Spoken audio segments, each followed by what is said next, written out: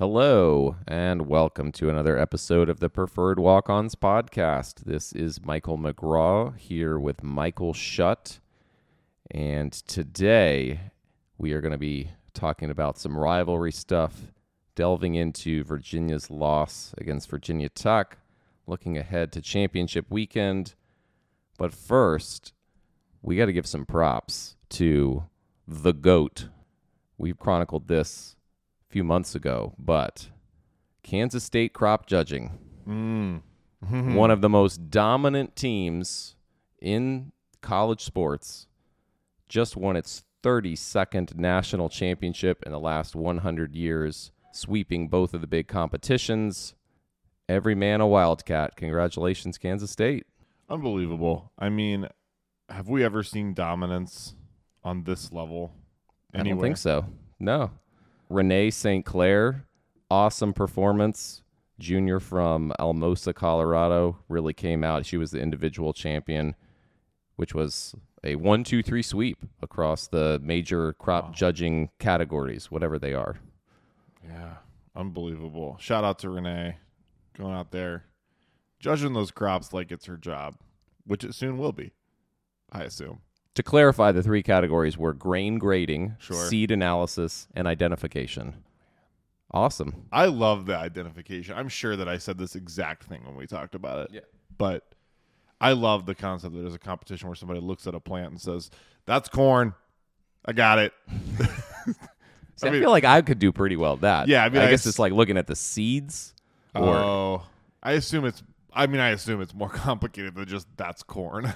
Well, if not, then severe missed opportunity by me, because I think I could have missed your calling. I could have been an all-time great. Yeah. Well, congratulations to Kansas State. Another dominant performance. And now to talk about a performance that was considerably less dominant, UVA. UVA football ending their season with a disastrous loss to rival Virginia Tech, 55-17. The game never felt competitive from really the outset, but several mistakes really doomed Virginia early on in the game. Tech just ran all over them. Like it literally Drones was running on them, Tootin was running over them, and then that allowed them to do some play action stuff, which resulted in big plays, over 500 yards of total offense for the Hokies. Only 43 rushing yards for the Hoos. Just a disaster. Complete disaster for Virginia. And now we are left wondering what's next for a program that had some promising moments this season, but ultimately is a 3-9 team, which is about what people expected and what Vegas expected at the beginning of the year. Yeah, I mean, it's obviously always hard to lose to your rival. Never something you want to do, especially in this fashion. Although I was thinking about this and talking with some people the other day watching the game. I almost, if you're going to lose a Tech, does it feel better? Not feel better. No. That's not the way. I know. That's not what I meent to say. But is it easier, I guess, to watch and digest knowing like this game that early on you're out of it. And it's just, you don't have heartbreak at the end. I almost I don't know. I was trying to frame this as thinking about if State were losing to Carolina like this, like, would I rather lose at the very end of the game, or would I rather just know from the outset this thing is over? And I don't know if I know the answer. Is there any sort of, in watching this game, is it not comfort, not whatever, but was there kind of a moment for you early on where you were just like, okay, well, this is what's going to happen today, I guess? Yeah, I mean, yes, that is the feeling. And I guess the benefit of that feeling was that I got to watch the end of the Alabama-Auburn game, which was high drama. But it sucks to see a gap of talent that wide between you and your rival, especially when Tech is not that good of a team. I mean, I will just say, congratulations, they deserve the win. They completely outplayed us. But this is a 6-6 team that had to win that game to get into a bowl. They are not a championship caliber team. They're not contending for the ACC. It's not like some years where Tech is ranked and they just stomp you and you're like, okay, I get it. This was a reasonable chance. The line had gone down to like 1.5 right before the game. So I never bought that though. I didn't either, but I'm just saying, like, there was a reasonable chance that UVA could have won this game given Tech's talent level. But I think it is clear that UVA did not have the matching talent level or game planning or preparation in order to win this game. So all of that is bad. I tried to zoom out from this, though, and kind of think about where we're at as a program, because I think that is more productive. You can lose any game in this college football landscape. Sometimes you just don't show up. These are still 19, 20, 21-year-olds. Sometimes they're just not ready for games. That happens to most programs that aren't Georgia. Tony Elliott is going to be back next year. I know there are a lot of people who were very upset about this loss, but Tony Elliott's going to be back. It seems we're recording on November 29th, so maybe something changes between that, but it certainly appears that he is going to be back. 6-16 overall record. That's not great. Of course, there's, if you want to look at just the pros and cons of everything, not everything can be attributed just to Tony Elliott, though, I think is fair to say. But if you're an optimist, you could look at this team and say they had 5 one-score losses or close losses that they were in or leading in the fourth quarter. Some of those pan out better, and this is conceivably a bowl team. You have some young talent in Anthony Calandria, Cam Robinson, who today on Twitter have both been actively recruiting other people. So seems like they're not poised to immediately jump in the transfer portal, which is always a concern at this point in the year. And you got somebody in, and Malik Washington, amazing, like Biletnikoff semifinalist off the transfer portal. And so maybe that gives you hope that you can replicate that again with other people. The players played for Tony Elliott. He kept them going following a tragedy that was extremely difficult. They managed to have a season that they were competitive in a lot of games, which was not a given. That was absolutely not a given at the beginning of the year. I continue to try to take like an outsider's perspective on UVA as a non-fan, but as someone who lives in Charlottesville, pays a lot of attention, obviously spends way too much time in my life talking to you, which means I have to talk about UVA sometimes. But I try to I'm trying to zoom out back from I'm just observing this program. Look, I know this isn't something that as a fan is the way that you feel. The fact that they played games this year feels like a win. With what happened, I just think you can't lose perspective on that. And scrolling through Twitter the other night after this game, I felt like UVA fans have kind of lost perspective on that. I want to get to them in a second. Sure. And I'm not, look, fan's gonna fan, as Chris always says, and you get caught up in it, and I think as a fan it's probably easier to lose perspective on it than as an outsider viewing the program. Your emotions are so tied into each game versus just kind of looking at the big picture of the program. Look, every Mike Hollins touchdown this year was a magical moment that needs to be seen for what it is. Every opportunity he even took the field, every time any of these kids whose, friends were taken from them barely a year ago, every moment that they stepped on that field and played is, it's unbelievably impressive. And Tony Elliott's ability to bring that locker room together and bring in kids like Malik Washington who weren't around, they're new to this. And, Calandria, a freshman, new to this. I just think about that from a coaching perspective, bringing that locker room together of a combination of people who have experienced an unthinkable tragedy, plus people who are new to the program, playing with those kids. That's probably a weird dynamic. And it's going to be hard, but the fact that they found a way to be competitive in the majority of their games, right? Tennessee, Virginia Tech, Maryland got away from them a little bit. Got away at the end. But all of the other games, you're in. And I understand no moral victories. I totally understand that. Georgia Tech, too. That game was a blowout. True. But I just think that there's a lot to like in terms of on-field momentum And I know that a rivalry loss at the end of the season is going to leave a bad taste in your mouth and in the mouth of all Virginia fans. I completely understand that. But I think you can't miss the forest for the trees. And you got to kind of understand that, like, there's some good stuff here over the course of the season started to settle into an offensive identity. I know the defense regressed to the mean a little bit compared to last year, but think back to 2 years ago. Still better than that, right? So I think there's something there. Is Tony Elliott a fantastic coach? Probably not. But I think, and we've talked about this a lot on air and off, if the alternative is firing him, it doesn't end there. Fans are always like, fire a coach. Like, as a Panthers fan, I just went through, I am going through this. Fire the coach. But then you got to hire a new one.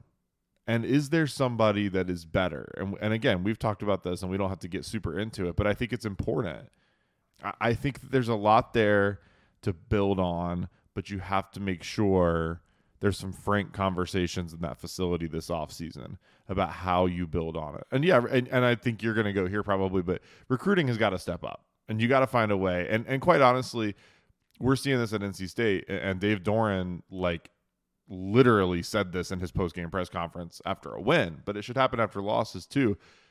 That means NIL stuff, like, fans got to step up. Mm-hmm. That's the nature of the beast now. Yeah.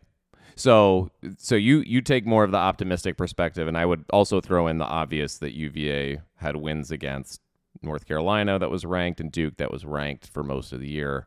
So add that to the one side of the column. Other side of the column, I think it's fair to say, you know, just to be fair to fans who are displeased, 6-16 is not great. 3-9 is nothing to be happy about. Losing to a rival.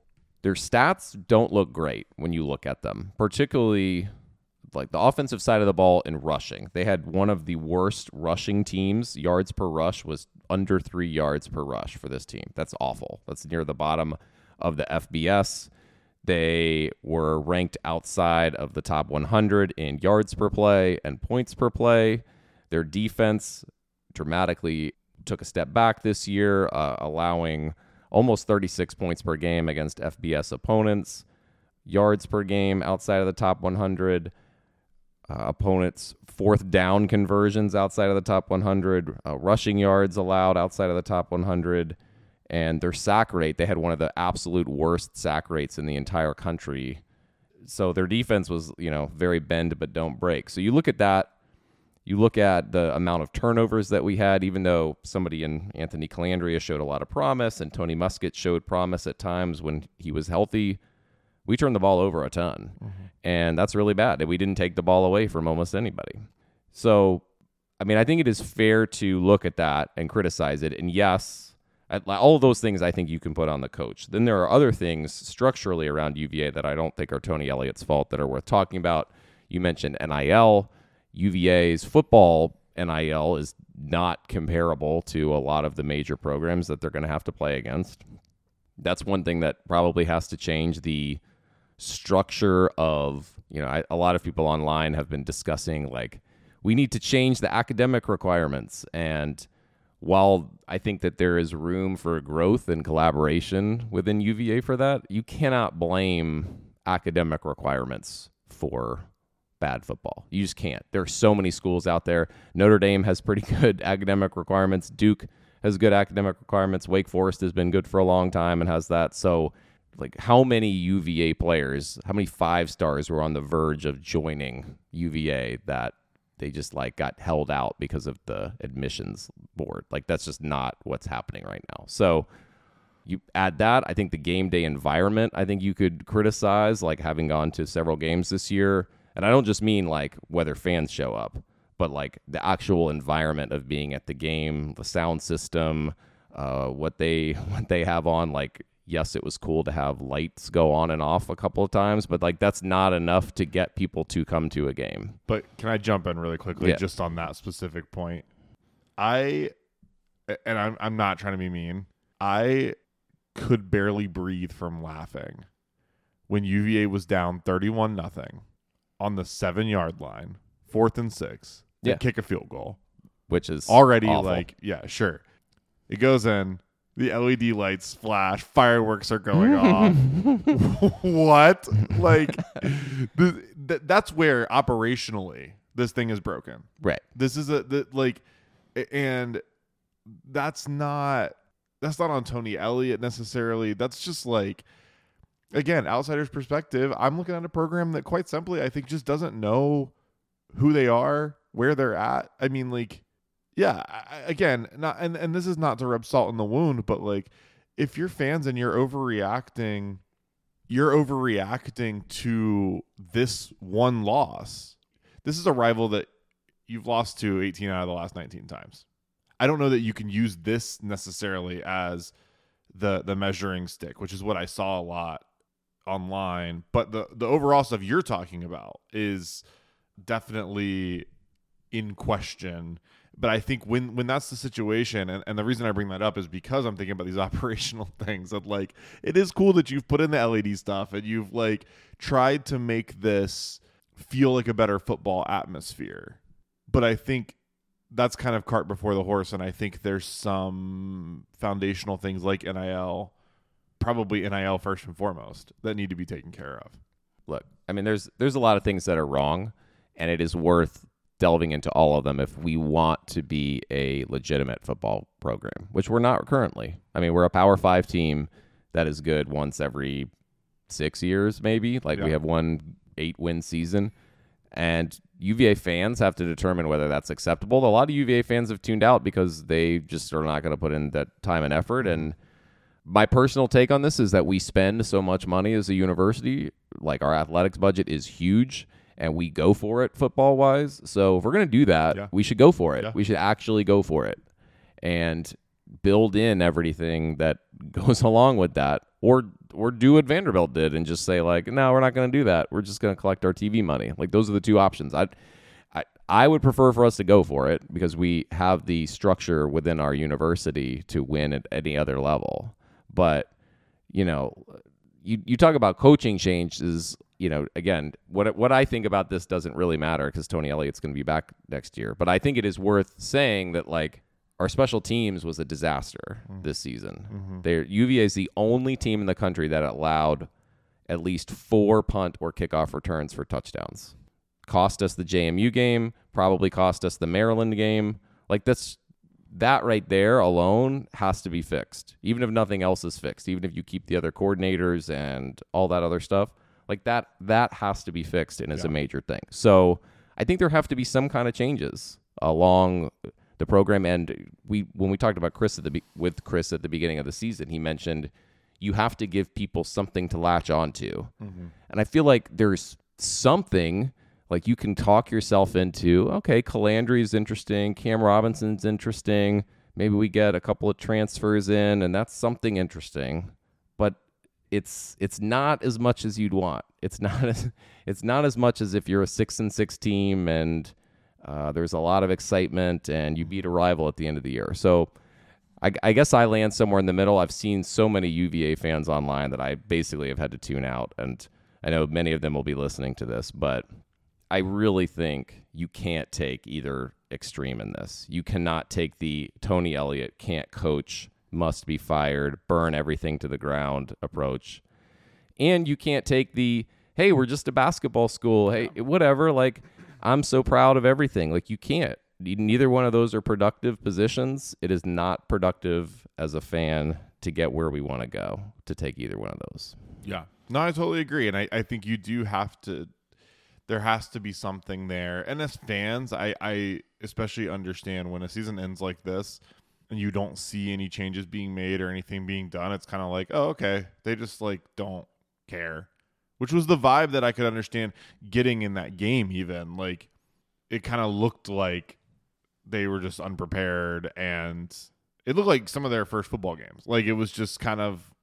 Well, Tony Elliott said that he just didn't like the look in their eye before the game. I mean, so that's concerning. He's responsible for that. He's responsible for getting them ready. I mean, like, the buck stops with him. He's not 100% responsible, but, like, who else can you hold accountable for that? No, if you're going to hold a person accountable for what these 19 to 22-year-olds are feeling going into this game and how they approach a game, then yeah, it is the head coach, and whether that's fair or not is a different conversation. But Tony Elliott is somebody that I don't think gives me.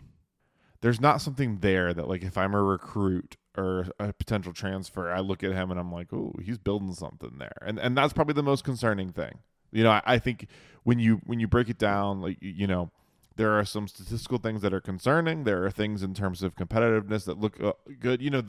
The person I think of, and I know this was year 2, but I think back to Sam Pittman in Arkansas. In his first year, they were 3-7, and some of those losses that they had were not super competitive. But Sam Pittman had a personality, and I remember seeing press conference, like, post-game interviews and things like that with him. And I was like, ooh, that's a coach I'd want to go play for. That's something I think Tony Elliott doesn't necessarily have, at least publicly. He may, in conversations and recruiting conversations and things like that, have that. But also then Sam Pittman in his second year in Arkansas went 9-4. And that's the thing that's missing here. We think back to Broncos' tenure at UVA.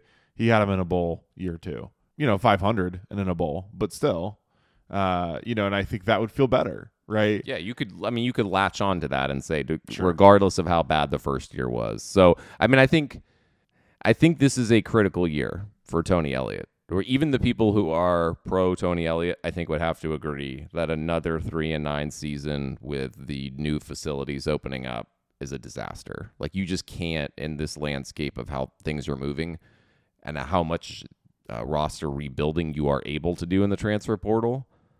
Like, you can't have another 3-9 season. It has to be better than that. Like, I think he has to make a bowl game. Look, I think that he is the seat is hot. There's no doubt. It's warming up, right? And it's not like he inherited an incredibly talented roster.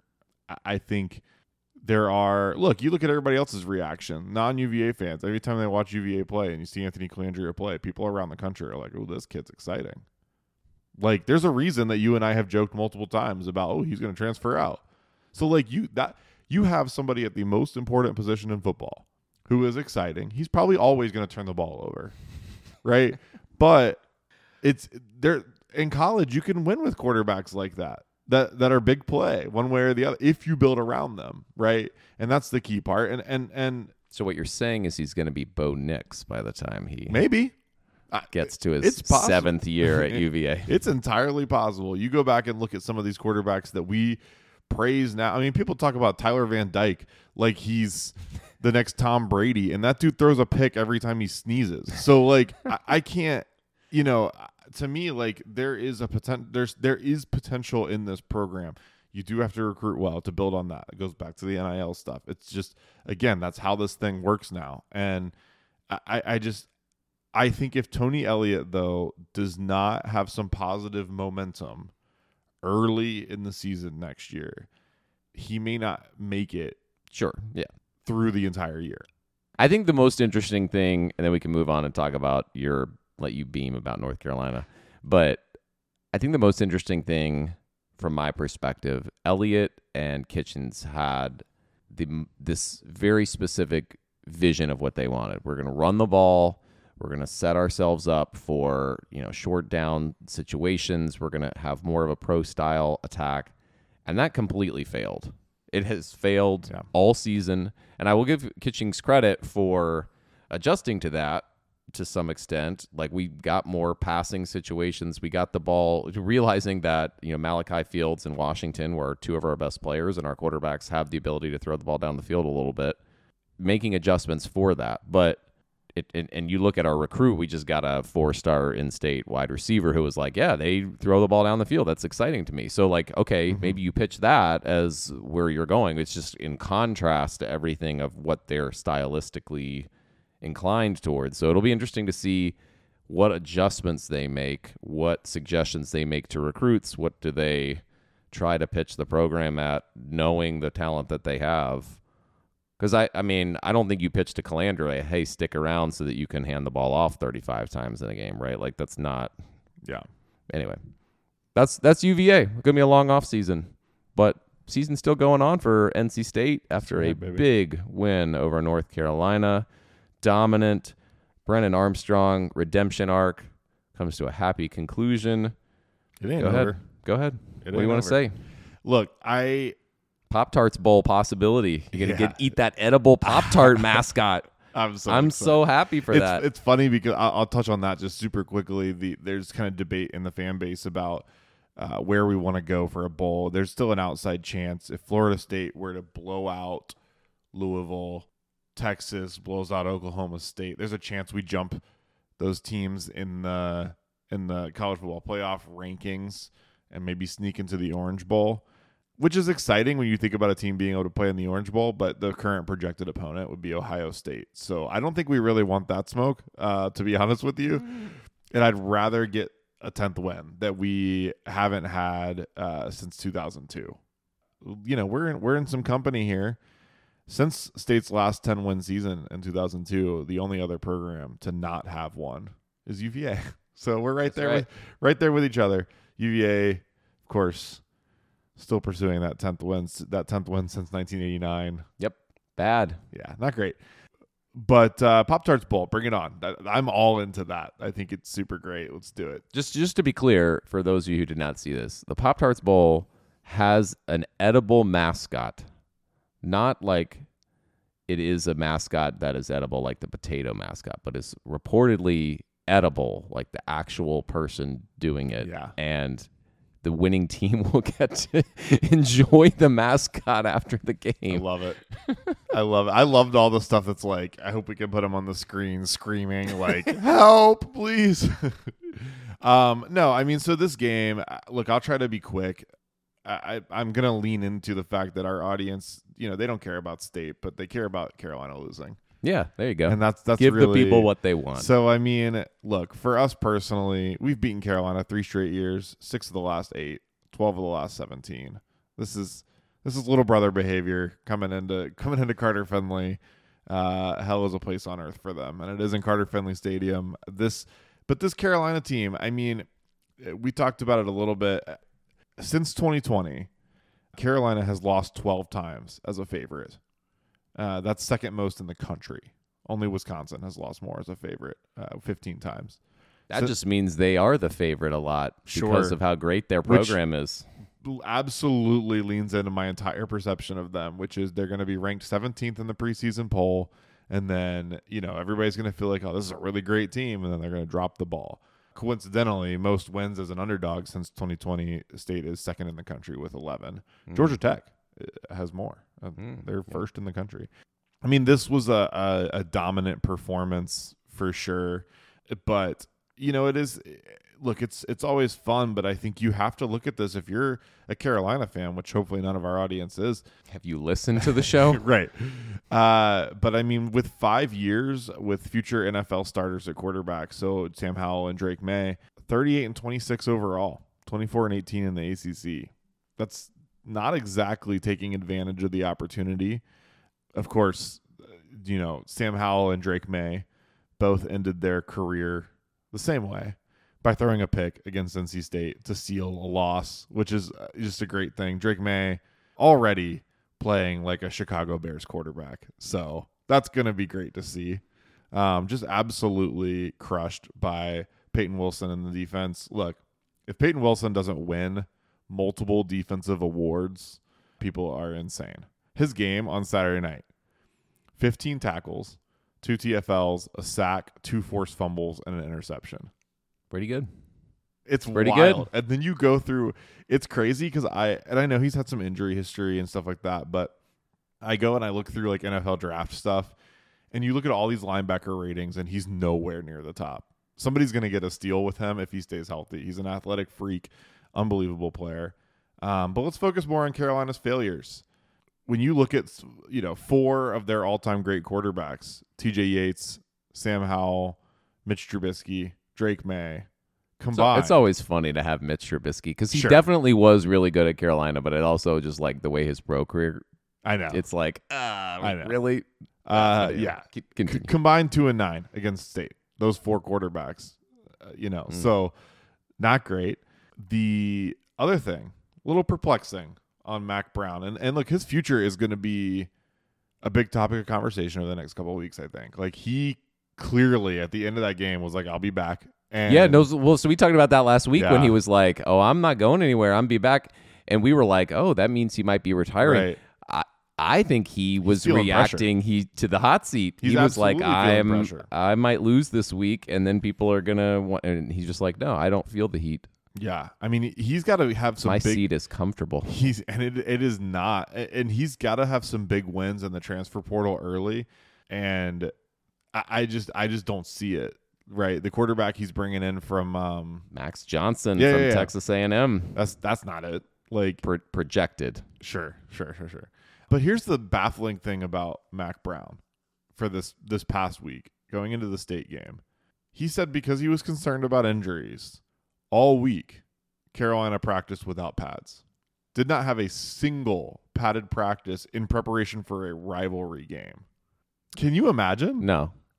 And like, But listen, if you watch that game, they got physically bullied. If considering everything of like pros and cons I said about Tony Elliott, if it came out that Tony Elliott practiced in the lead up to the Tech game with no pads and then lost the way that they did, I would be at the head of the he needs to go line.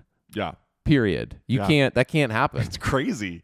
And in a game where, again, physically, it just looked like different leagues. I mean, defensively, Tony Gibson, again, it's a crime that he's not on the Broyles Award list as best, assistant coach, because this defense is insane. And look no further than this game to see it.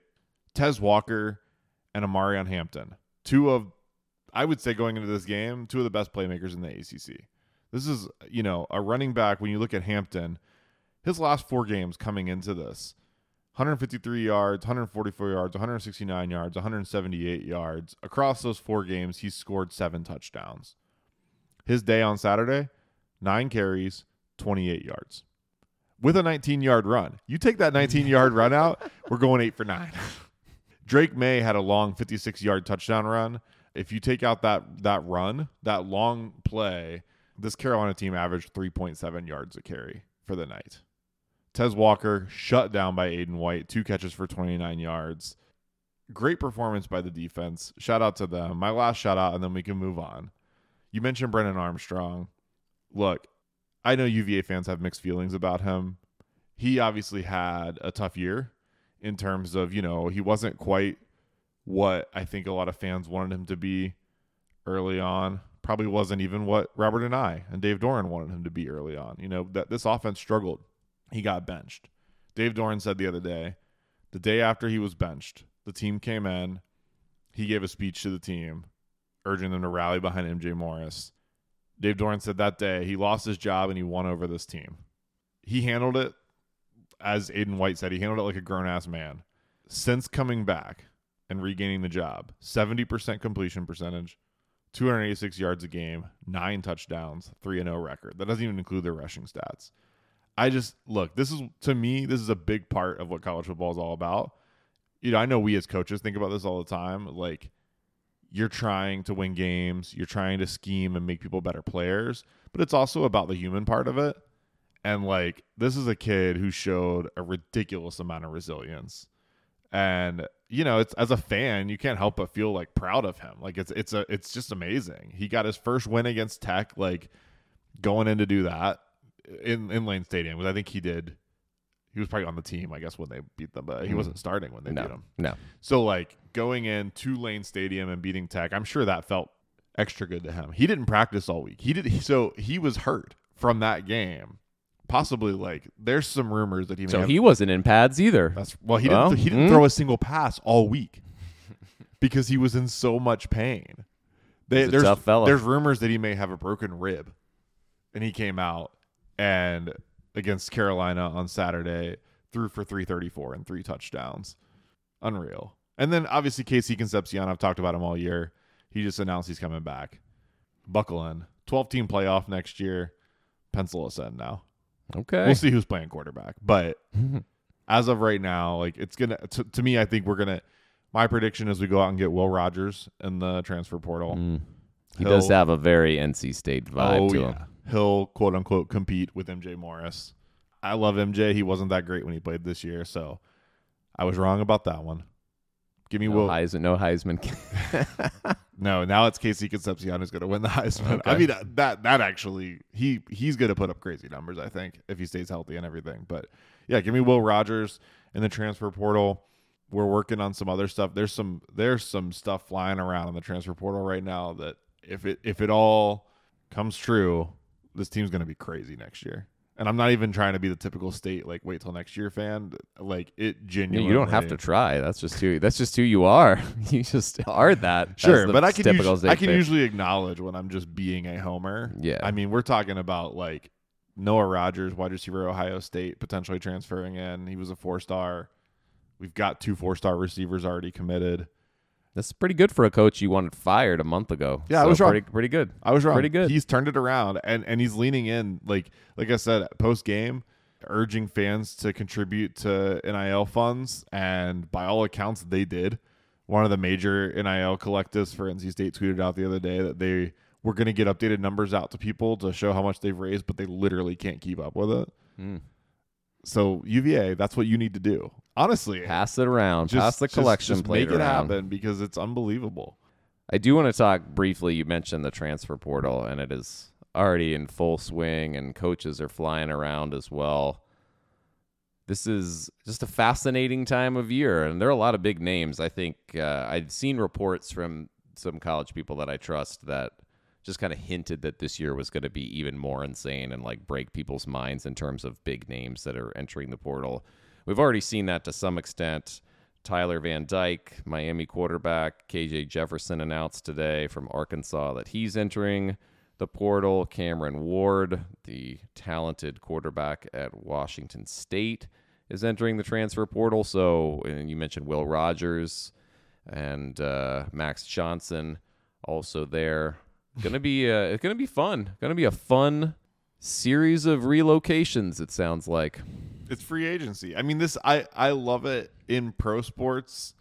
Like player movement is fun, and we've talked about this a lot, so I don't want to beat that dead horse. But like, it's exciting, and I know it can bite your team in the butt, but it can also be fun for your team. And yeah, it'll be interesting to see. I mean, you think about it, like, and I know we're going to talk a little bit of Heisman stuff here in a little bit, but like this Heisman race now.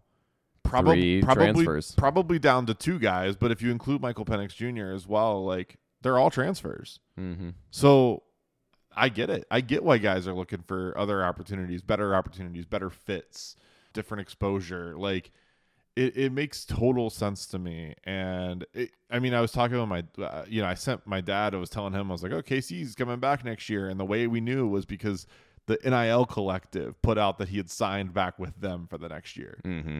So it's literally like signing a contract extension. Yeah. But now you know. But so I'll take the other side of this. And again, we don't have to relitigate all of the NIL stuff. But I said this to you following the Tech loss. There is something as a fan. Like I'm totally in favor of players being able to move. I think it's great. They should have opportunities. They should be able to make money. I know not everybody agrees with that, but that's my perspective.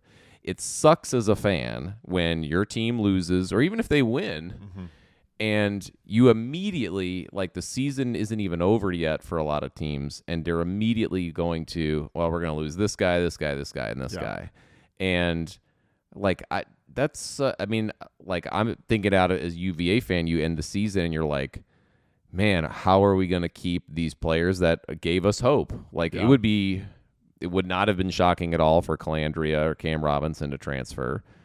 It seems still currently it wouldn't be, but currently like positive indications with them trying to recruit people online. Mm-hmm. But like that's just an anxiety there that sucks as a fan. And so I get why some fans are turned off by that part of it. Like it really is the like old Seinfeld rooting for laundry thing. You're rooting for a school and who shows up rather than actual people, and you lose that connection. Like, but all that being said, like, it is going to be wild to see this many people go around. And you're right. Like so many people have gone to places, Bo Nix, Michael Penix, Jaden Daniels, all having great seasons with different teams. But also it's not always greener. Like Mac Johnson went from LSU to Texas A&M to be the starter, got beaten out by a freshman, and now is back on the road again looking for another home. So Yeah, it's wild. There are definite downsides, and I totally get it. I mean, State had 2 running backs announced that they were transferring out mid-season. Well, I mean, they said they were redshirting, and you knew what was happening. Flip side of that, it seems MJ Morris isn't going anywhere, which is weird. That whole scenario is strange, and we'll break it down, I'm sure, later when we know what's actually happening. But yeah, I mean, even State, like crushing Carolina in a rivalry game. After that, you're like, throughout the season, even there's guys that I'm like, oh, like Porter Rooks. He's a receiver for us that was a 4-star coming out of high school out of Charlotte a few years ago. He's got 1 year left, and all season I'm like, Porter's not playing a lot. He's probably gonna transfer. And that's what you find yourself doing is like, oh, this guy's not getting the snaps that, I would have thought he would have gotten when we signed him, whether that was a couple years ago or some of these guys just 1 year. I mean, we had a 4-star linebacker that signed, redshirted, played a little bit this year, not a whole lot, but our linebackers are really good, have been really good for the last couple of years. It's hard to get on the field at that position. But all season I was watching and I was like, where is he? He's going to go. Sure enough, there it is, right? So I get it. And when it's a loss and you're like, okay, now it feels like you're going to hemorrhage more. Winning builds momentum and you can hopefully keep them. But I totally understand that. It is hard, and that's part of it. It's pro sports too, right? Like, there's guys that you love to watch that they don't owe their lives to your team. They're not going to be there forever. And college, I feel a little bit more prepared for that because you already don't have them for very long, So like there's already something in my brain that's like, oh, I only get to enjoy this guy for a couple of years. Oh, a little bit shorter than that. Okay. What hurts is when they go on somewhere else and play well and you're like, damn, that could have been for us.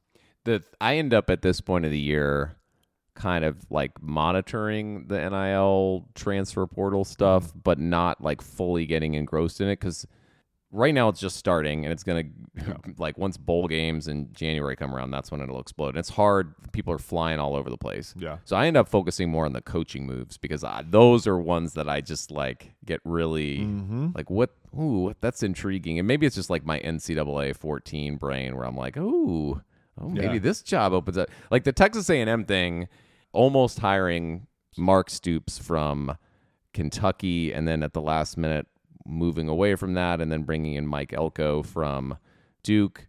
That was an interesting move. No move, though, more interesting than Bobby Petrino heading back to Arkansas as an offensive coordinator. That I just can't. Get your neck braces out.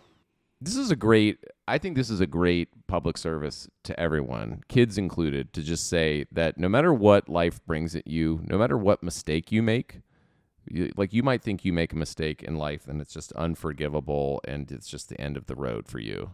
But no, it's not. Everything can be forgiven. That's right. You just got to get back on that motorcycle. Get back on the motorcycle. It doesn't matter if you go to the Atlanta Falcons and just like give half effort and then just walk out the door without telling anyone. That's right. You can get a job back at your old. Who says you can't go home? You can still drive co-eds around on your motorcycle.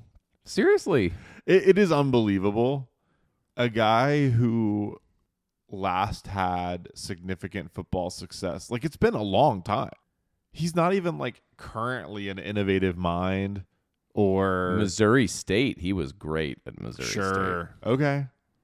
He did a great job calling plays for Jimbo. Jimbo got how'd that work out? How'd that work out? Like this is what I'm saying is like retreads are so common in all of sports when it comes to coaching, right? People go back and I think even like NBA. I'm a Charlotte Hornets fan. We fired James Borrego, went back and hired Steve Clifford, who had been our head coach before that. So like we got rid of him and then ended up bringing him back.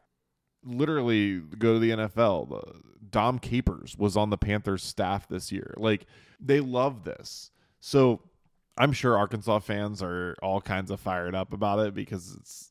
Well, they're not that fired up about Sam Pittman coming back. So true. But I think now they're like, oh, but Petrino's here. Like, I don't know. It's a weird scenario, but I do love it. I love the Texas A&M. First of all, I love that hire. I think Mike Elko's great for them. Yeah, it's a shockingly competent hire for them. I didn't love the way he handled things at Duke. That was a little, I don't know. That was a little sketchy. But as a State fan who now is locked into playing Duke every year, at least for the next 3 years probably, but definitely, as the scheduling model continues, I love that he's gone because whoever Duke He was hires, a good coach. Yeah, whoever Duke hires isn't going to be as good as him. So, yeah, this stuff is fun. I love watching different people and what are the unexpected moves. Like what happens if Saban just retires? Like say they sneak into the playoff, win a championship, and he's like, "Yeah, I'm done." Now all of a sudden, the best job in the country is there.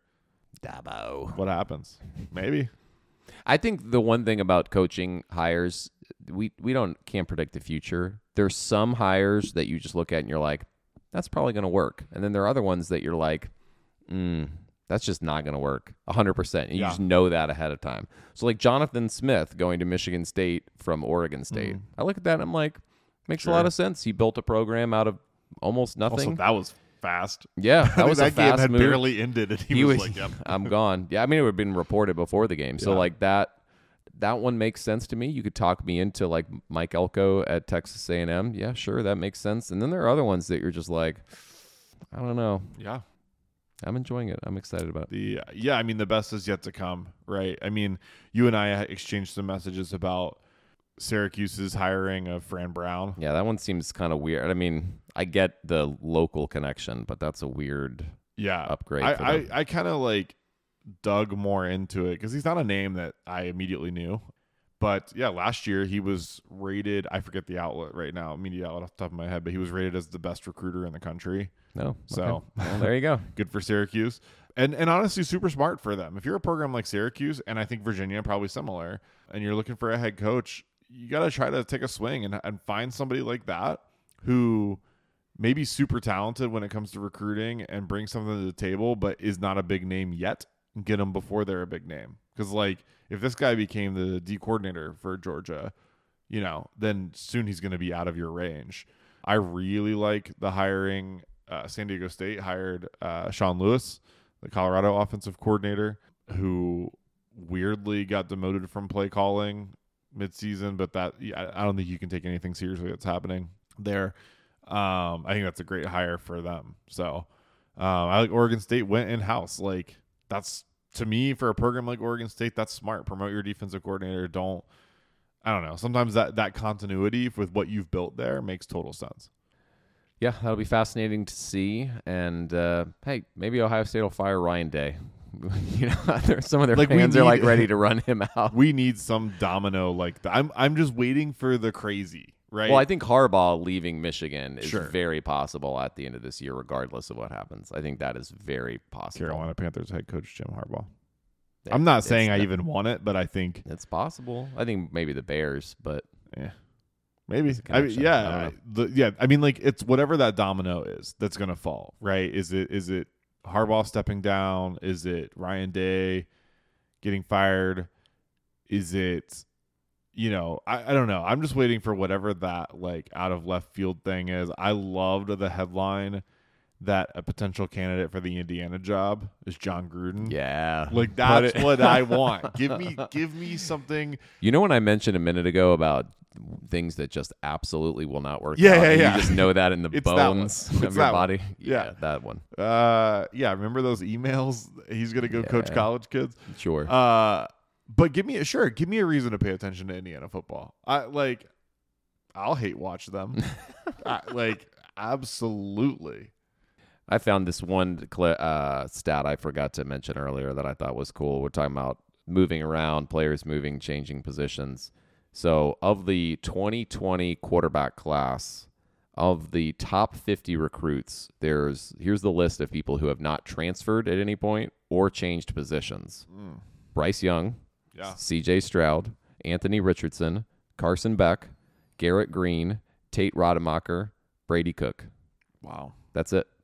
Of the top 50 quarterbacks that were recruited in 2020. That's wild. A lot of movement. I mean, recruiting is it's a huge gamble. And that's where I kind of, I'm sure we'll be talking a lot about recruiting over the next few months as things pop up, but sometimes people get super caught up in these stars and ratings and stuff like that. And hey, nobody knows. Again, like I was singing the praises of Casey Concepcion earlier. He was a 3-star. You just never know. And you got Tate Rodemacher, stayed at his school and has led his team to a 12-0 record. Yeah. All by himself. So So we talked about quarterback transfers. As you mentioned, the 3 leading candidates for the Heisman Trophy are all transfer quarterbacks. We've got Bo Nix at Oregon. We've got Jaden Daniels at LSU. And we've got Michael Penix at Washington. All 3 have had great seasons. So let's trash talk 2 of them and say who we think will win. Sure. I have a very strong preference on this. So I have a preference of who I want to win. I don't think it's who will win. Okay. So I wanted Michael Penix to win. I think he's out of it, honestly, at this point. Yeah. I don't think this is even a 3-man race. I mean, respect to him for what he did all year, but he's kind of fallen off a little bit statistically. He's just not putting up the video game numbers that his competition is. He also has negative 14 rushing yards, which, sure, granted, he's not a running quarterback, but just saying, like, when you put together stats, that ends up hurting you. Sure, absolutely. So, it's tough. So you have Bo Nix and Jaden Daniels. Obviously, Bo Nix has the benefit of playing for a team that has won more games. They're in the playoff conversation. They have a conference championship game. So that helps. You got an extra game to play with here. Stephen A. Smith argument right here. Yeah. Go ahead. I'm just saying that's a huge benefit for him. Sure. And look, the numbers are what they are. He's thrown for almost 4,000 yards, 37 touchdowns, just 2 interceptions. He's currently on pace to break the FBS completion percentage record. That's super great. Okay. Good job to your receivers for catching the ball. Yeah, we dig in a little bit more. Okay. Over 65% of his passing yards are after the catch. His average depth of target, last I checked, bottom 10 in the country. Mm-hmm. Okay. So on average, he's throwing the ball 5 yards down the field. Compare that to the bombs that Michael Penix is throwing every week. And I know he's not putting up the same numbers. Well, passing yards, he's only at like 90 yards behind him. Yeah, like in total passing yards. I mean, recently. Yeah. So and there is recency bias in Heisman voting. Problem is Michael Penix gave us his best a little too early in the season, probably. Now, on the other side of things, you have my guy that I want to win, and I don't think he will, but hard to say. Jaden Daniels, top-rated passer in the country, had a season that we haven't seen in a long time, if ever, honestly. 3,800 passing yards, 1,100 rushing yards, 50 total touchdowns to 4 interceptions. He's had some pretty amazing performances. Rallied his team a few times, most recently against Texas A&M. The issue is he plays on a team that has a pretty bad defense. They've lost 3 games. And we talked, I think, a couple weeks ago. We haven't had a Heisman winner that lost 3 games since Bo Jackson. All that being said, to me, he's clearly more impressive. He's thrown for almost as many yards. He's run for 1,100. Like, the stats are crazy. If you just watch these games, Jaden Daniels is clearly the best player in the country. Now, my prediction, if Bo Nix and Oregon beat Washington, Bo Nix is winning the Heisman. That's probably right. So Jaden Daniels needs to be a big old Michael Penix Jr. fan on Saturday or Friday. Need to be pulling for Washington because that's the only chance. If Washington beats Oregon and manages to get after Bo Nix, have him have a decently subpar game, something like that. But I think Bo Nix probably wins the Heisman, but it's going to be unfortunate that Jaden Daniels, I think, is the deserving winner. Yeah, I totally agree. Jaden Daniels, both financially, I picked him at the beginning of the year. But if you just look at the stats, here are the stats that just, if you want to just compare Jaden Daniels to Bo Nix, here are the stats that Bo Nix is higher. Total passing yards, only by like 90. Mm-hmm. Completion percentage, as you mentioned, it's like 78.6% to 72.2%. And adjusted completion percentage, which is 85% to 79%. Both great numbers, but those are the 3 categories that Bo Nix is higher. Here are the categories that Jaden Daniels is higher in. Rushing yards, total yards, passing touchdowns, rushing touchdowns, total touchdowns, yards per attempt in rushing plays, yards per play, passer rating, QBR, plays of 20-plus yards, points responsible for, NFL passer rating of throws over 20 yards, TDs on throws over 20 yards, completion percentage on throws over 20 yards, average distance of target, big time throws, big time throw percentage, rushing yards after contact, missed tackles forced, scramble yards, passing first downs, rushing first downs, total first downs, TD to first down percentage, and strength of schedule. LSU's strength of schedule is 7th. Oregon's is 62nd in the country. It's easy. Like, I don't usually care about the Heisman. Usually at the end of the year, it's like, oh, it's a popularity contest, and it's like the Oscars. It's like, whatever. I don't really care. This guy that won a lot of games gets to win it. That's fine. This I actually feel very strongly about. Like, this is clear. Jaden Daniels has had one of the best seasons of any quarterback in history. He absolutely deserves to win. It's not his fault that the defense lost in 3 games, period. The last time that going into the Heisman, like the stretch run of sort of the Heisman race, if we want to call it that, the last time that I felt strongly about something where I know I'm anticipating an injustice, 2009 in Ndamukong Suh, I was like, this guy has been the most dominant player. Like, he was unreal. I know that he kicked the competition around. Nice. Yeah. Thanks. But you also knew going in, like, there's no way he's going to win it. He's a defensive tackle. But if this is genuinely for the most dominant, the best player, the most valuable, whatever, to me, he belonged in that. And, I think he came in third or something like that. But I feel that way going into this. Like, I'm watching this, and I think we're going to look at, because of the losses, we're going to penalize Jaden Daniels. There's just such a like Stephen A. Mad Dog route. Like, if you hear yourself saying that, like, sure. Oh, but their team lost, like, just know that's who you're aligning yourself with. Absolutely. It's stupid. And I'm not saying that, like, to clarify, it's not because Bo Nix is in the conference championship that I think he should win or anything like that. It's just he's going to have an extra game to impress voters or not. He could blow it too. And so it's going to be interesting to watch, like, where this goes. I don't know. It's unbelievable to me. They have both had incredible performances. It's not knocking Bo Nix. I think he's played well within the system that they play in. And it matters that he's able to distribute the ball to the playmakers. And he's a really good player. That being said, like, Jaden Daniels, it's not a team award. So to me, on both sides of that, you can't punish Jaden Daniels for his team. You can't reward Bo Nix too much for what his team has done for him. So this has got to be Jaden Daniels Heisman. I hope it is. I mean, it could be. Maybe I'm wrong, but I just feel I got this pit in my stomach about it that, like, we're going to see Bo Nix get it, and it's going to be unfortunate. Just a quick shout out to say that Malik Washington should have been a finalist for the Blitnikoff, in my opinion. I get the talent level of the other 3 people that were chosen. Great, but Malik Washington, 110 catches, 1,400 yards, 10 100-yard games.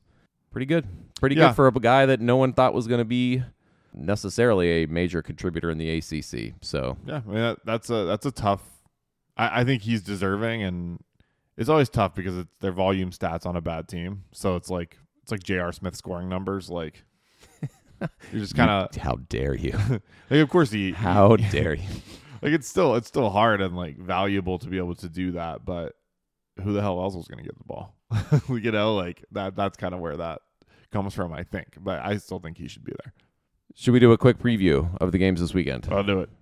Championship weekend, the biggest games out there start on Friday in the major conferences. Oregon, number 5 in the country, travels to Las Vegas, where they are playing Washington, the number 3 team in the country, with a possible de facto berth in the college football playoff on the line, unless Florida State wins and then Ohio State gets put in, or Texas or whatever. Who knows how that's going to go. But if Washington wins, they're in the college football playoff. But unfortunately for them, they are 9.5-point underdogs, despite having beaten Oregon earlier in the year. I don't get it. Stinky. It stinks, which makes me think Oregon, but I don't know that I can really pull the trigger on that many points, because I kind of think this is going to be an awesome game.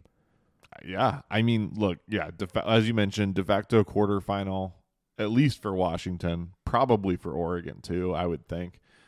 I've been riding with the Huskies all year, and I think it would be disingenuous to stop now. That's sunk cost fallacy. Sure. But you've been winning with them, so yeah. What's the opposite of that? Get our philosophers right into the show at preferredwalk-ons@yahoo.com. It's called riding a 12-week heater.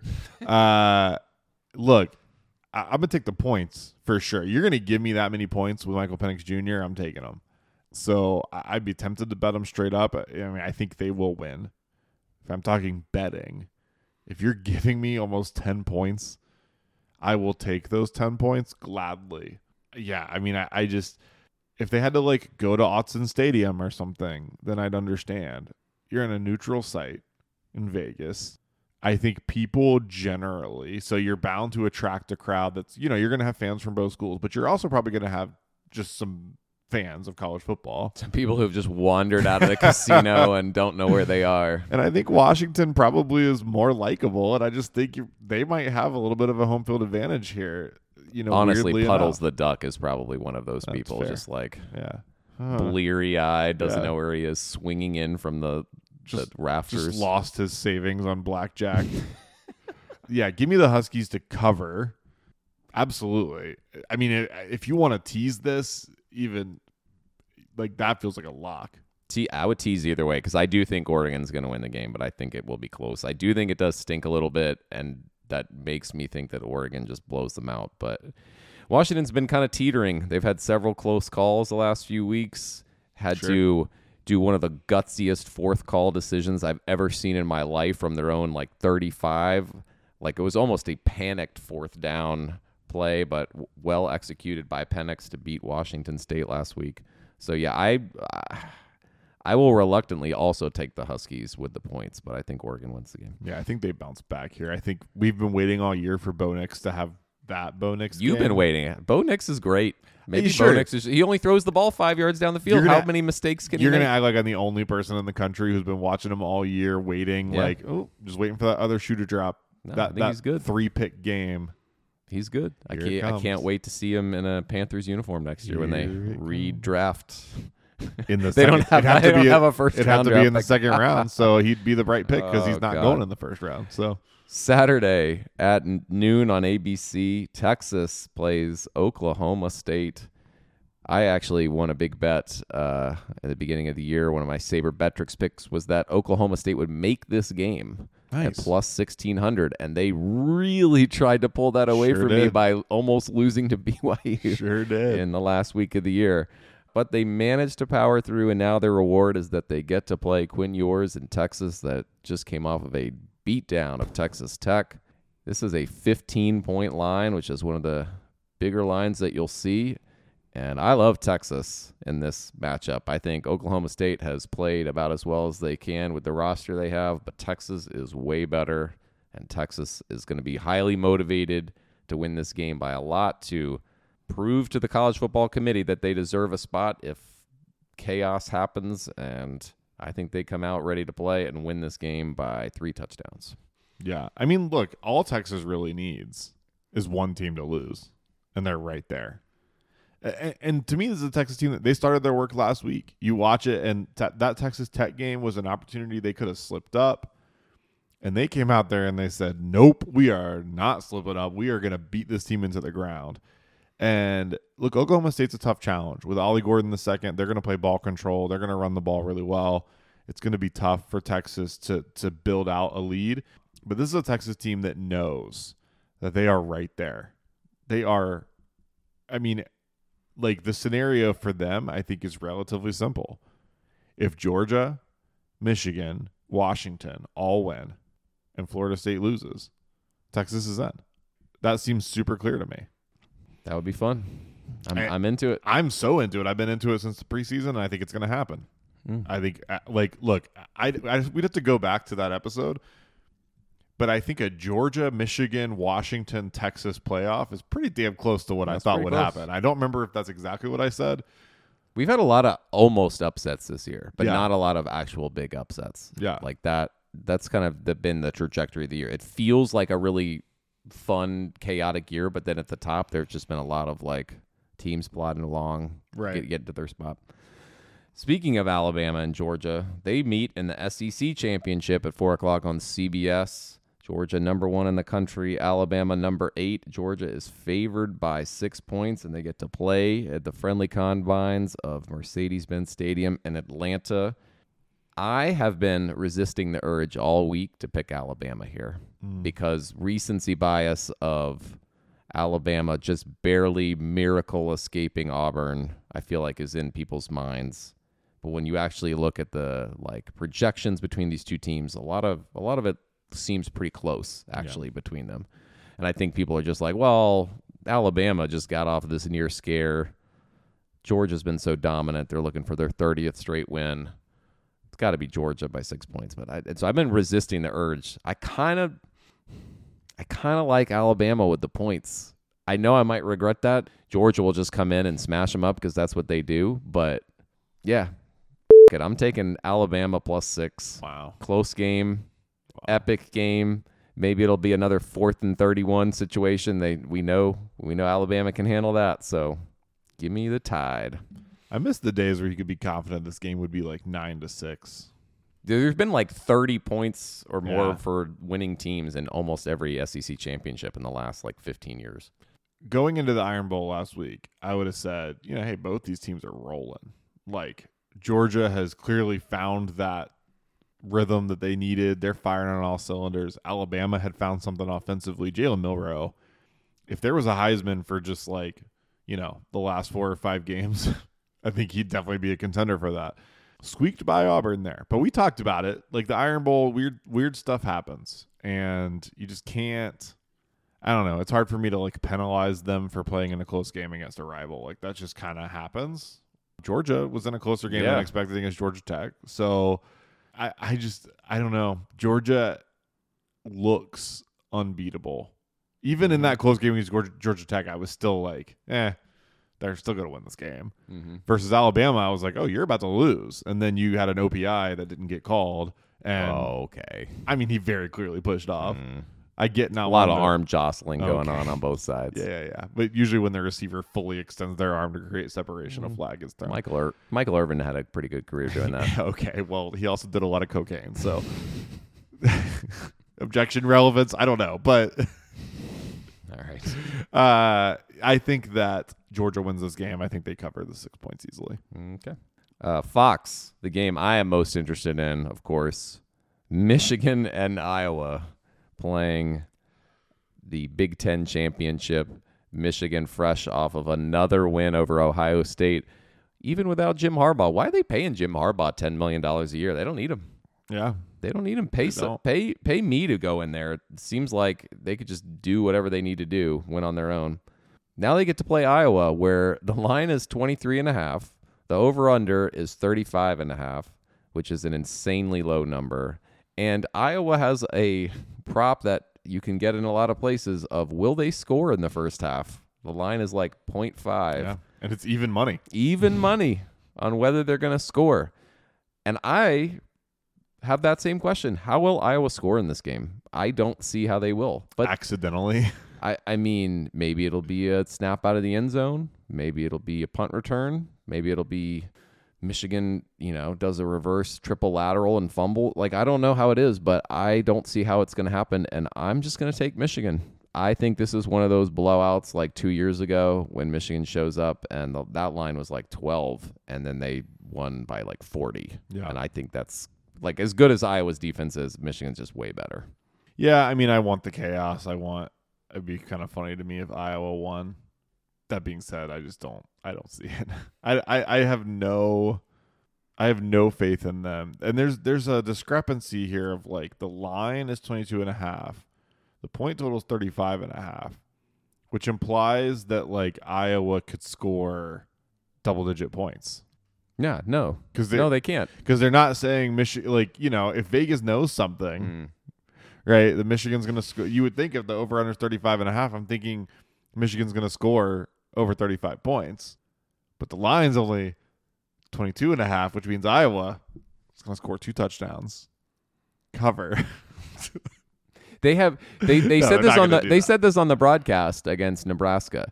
They now average fewer than 250 yards of offense per game. The team with the most wins in history, averaging that amount or fewer, was 4. 4 wins. Yeah. They have 10. Yeah. They have 10. They have scored 15 or fewer in 6 straight games. So when we're talking about how long it's been since our respective programs have won 10 games and Iowa's disrespectfully winning 10. Yeah, no, it hurts. It hurts. Yeah, Michigan's going to cover. This is going to get ugly. Yeah, totally agree. And then perhaps the best, most interesting game with definite college football playoff repercussions, we have got Florida State and Louisville playing in the ACC Championship at 8 o'clock in Charlotte, North Carolina. Tate Rademacher didn't look particularly great against Florida, but he got the job done. Florida State managed to avoid that late slip-up. This is a 2.5-point line, which is pretty close. People disrespecting the Noles. And also kind of surprising that it's 2.5, given that Louisville just lost to Kentucky. It's not like they're coming in with all the momentum in the world. This one, I don't know. I'm just not going to overthink this. Just give me the Noles. They are the better team, even with a backup quarterback. I've been saying it all year. Louisville is not that good. And then they have performances like that where they just lose to some random team like Kentucky. They're not good enough to beat Florida State. I know you're rooting for it for the chaos in Texas to get in, but no, Florida State. Put them in. Louisville, let's talk. All year, I've been talking about how bad you are. All year, you've been teetering on the brink of losing a game that you shouldn't lose. You got it out of your system. You lost to Kentucky. I get it. Better teams than you have lost to Devin Leary. So, no shame in that game. Okay? It happened. Now that's out of your system. You can do what pretty much the entire country wants you to do and beat Florida State. I've been on the Florida State train since the preseason, but to be clear, I was on the Jordan Travis Florida State train. Now it just feels different. You don't like this new conductor. No, I don't. I don't care. I don't care for him. His name's Tate. That's a stupid name. I don't think he deserves this. Why didn't he just transfer like a normal quarterback? That's right. Like all the other ones. To be clear, I have no actual problem with him, but I do think I'm getting out in front of this because people are going to say, like, shut, you were sitting here on this show talking about how much you believed in Florida State. I sat on here and I told Taylor Tannenbaum that I thought Florida State was the team, but that was with Jordan Travis. If Jordan Travis were playing in this game, I'd say give me the Noles by 20. But this team is a broken team. At Louisville, it's got to be pissed off. They see the opportunity to play spoiler. I love the Cards here. I think this is a really close game. In my heart, I want Louisville to win. I think they must win. But I think Florida State wins by a field goal. I think they barely cover. I do think I think it is a game-winning field goal at the end of the game. The one thing that makes me worry is that I've seen a lot of people, including Taylor, go on and start preemptively complaining about being left out of the college football playoff as an undefeated team, which no one's saying that they are going to be. People are just saying let it play out. Literally ranked fourth. Right. And they're doing that thing that JMU did, that karma thing of like, hey, you got to let us don't do that. Just wait till the end of the year. And there's people I respect who are putting that out there. And the committee ranked them fourth. They're literally saying if the playoffs started today, they'd be in. So I don't understand this idea that they're going to leave us out of when we're undefeated. No, they're literally telling you that you'd be in right now. All you got to do is take care of business, win the game, and you're in. Florida State is absolutely in if they beat Louisville. I think even if Florida State beats Louisville by 1 and Texas beats Oklahoma State by 1,000, they're in. Yeah, Florida State's still in. Right. Maybe you could argue if Alabama beats Georgia. I guess that's the argument. If Alabama were to beat Georgia, they'll put both of them in and take Florida out. I don't know. That's harder. Just wait for that, man. But how about you just win your game and stop preemptively complaining? I think they should win the game, and then they should have signs immediately printed that they hold their college football playoff ticket. It's like a little ticket stub, and just walk around, and then everyone will be like, oh, maybe they got info on that. We want Georgia.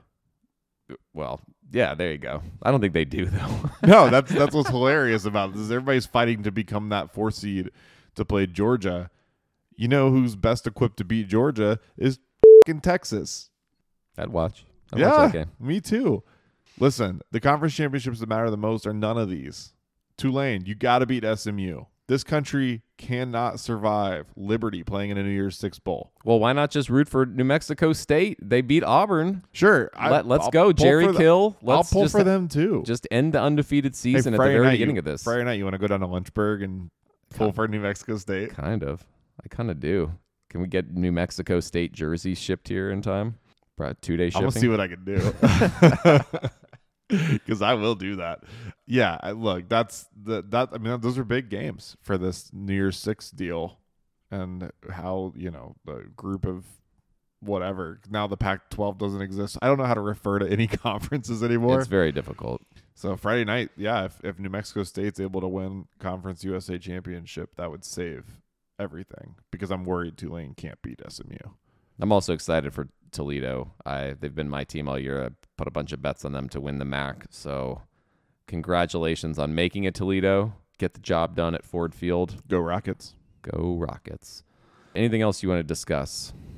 Not really. We've got fun ACC SEC challenge going on right now. ACC's down. They got to do some work tonight. UVA's got to play Texas A&M. That'll be a good game. Buzz Williams return to John Paul Jones Arena. Excited about that. Yeah. I texted you last night that I wanted to maybe talk about a little bit of basketball, but then I watched State play last night. I don't want to talk about it. Okay. Yeah, 4-3, and the teams that won were upsets. Yeah.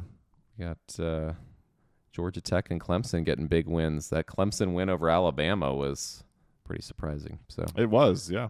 Hope they doesn't hit me as hard as an ACC fan though. Like I've always I have been saying to myself, oh, this is the week of the ACC Big Ten challenge. Oh wait, no, it's oh well. Yeah, something about Syracuse LSU doesn't quite do it for me in a basketball game. That Missouri-Pittsburgh barn burner. I'm excited. I don't think I'll be able to go to the game tonight, but I'm excited to see all the Texas A&M the yell squad. Yeah. They're going to do their swaying thing like they did at Mike Elko's announcement, where they just get ready for the big game. Super fun. Yeah, I hope they lose by 80. Yeah, there's some good games in this ACC SEC challenge. All of the games we mentioned, and then also Louisville plays Bellarmine. It's going to be all of Louisville.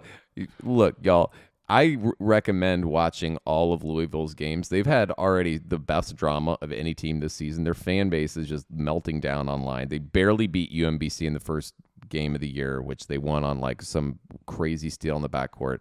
Then this past week, they had to play a game in overtime where the other team ended the game with 4 players on the court because everyone fouled out. 4. Every Louisville game is a piece of art. They are basketball Iowa at this point.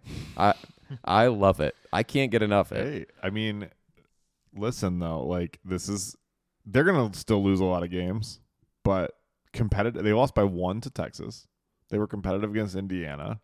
So yeah, it's like you said, you have this stuff but then they're gonna do some like beat Duke this year. They're like playing NBA Jam with whatever the players are that are the worst. So you take whatever team is listed as the worst, you're still gonna be in the game at the end. Yeah, but you're just probably gonna lose. Yeah, they're playing NBA Jam with Sean Bradley. Tom Gugliotta shows up. Hey, hold on, no Tom Gugliotta slander allowed. Bullets, Tom Gugliotta. Yeah, well, Wolfpack legend. If you would like to write in with your favorite NBA Jam characters, you can do so by emailing preferredwalkons@yahoo.com, or you can just ping us on social media and just post in Muggsy Bogues or Detlef Shrimp. Yeah. On at PWO Pod on Instagram or X. So look forward to getting those random messages from you. Just that would actually be pretty funny. That would keep me engaged. Just get a message that says Danielle Marshall.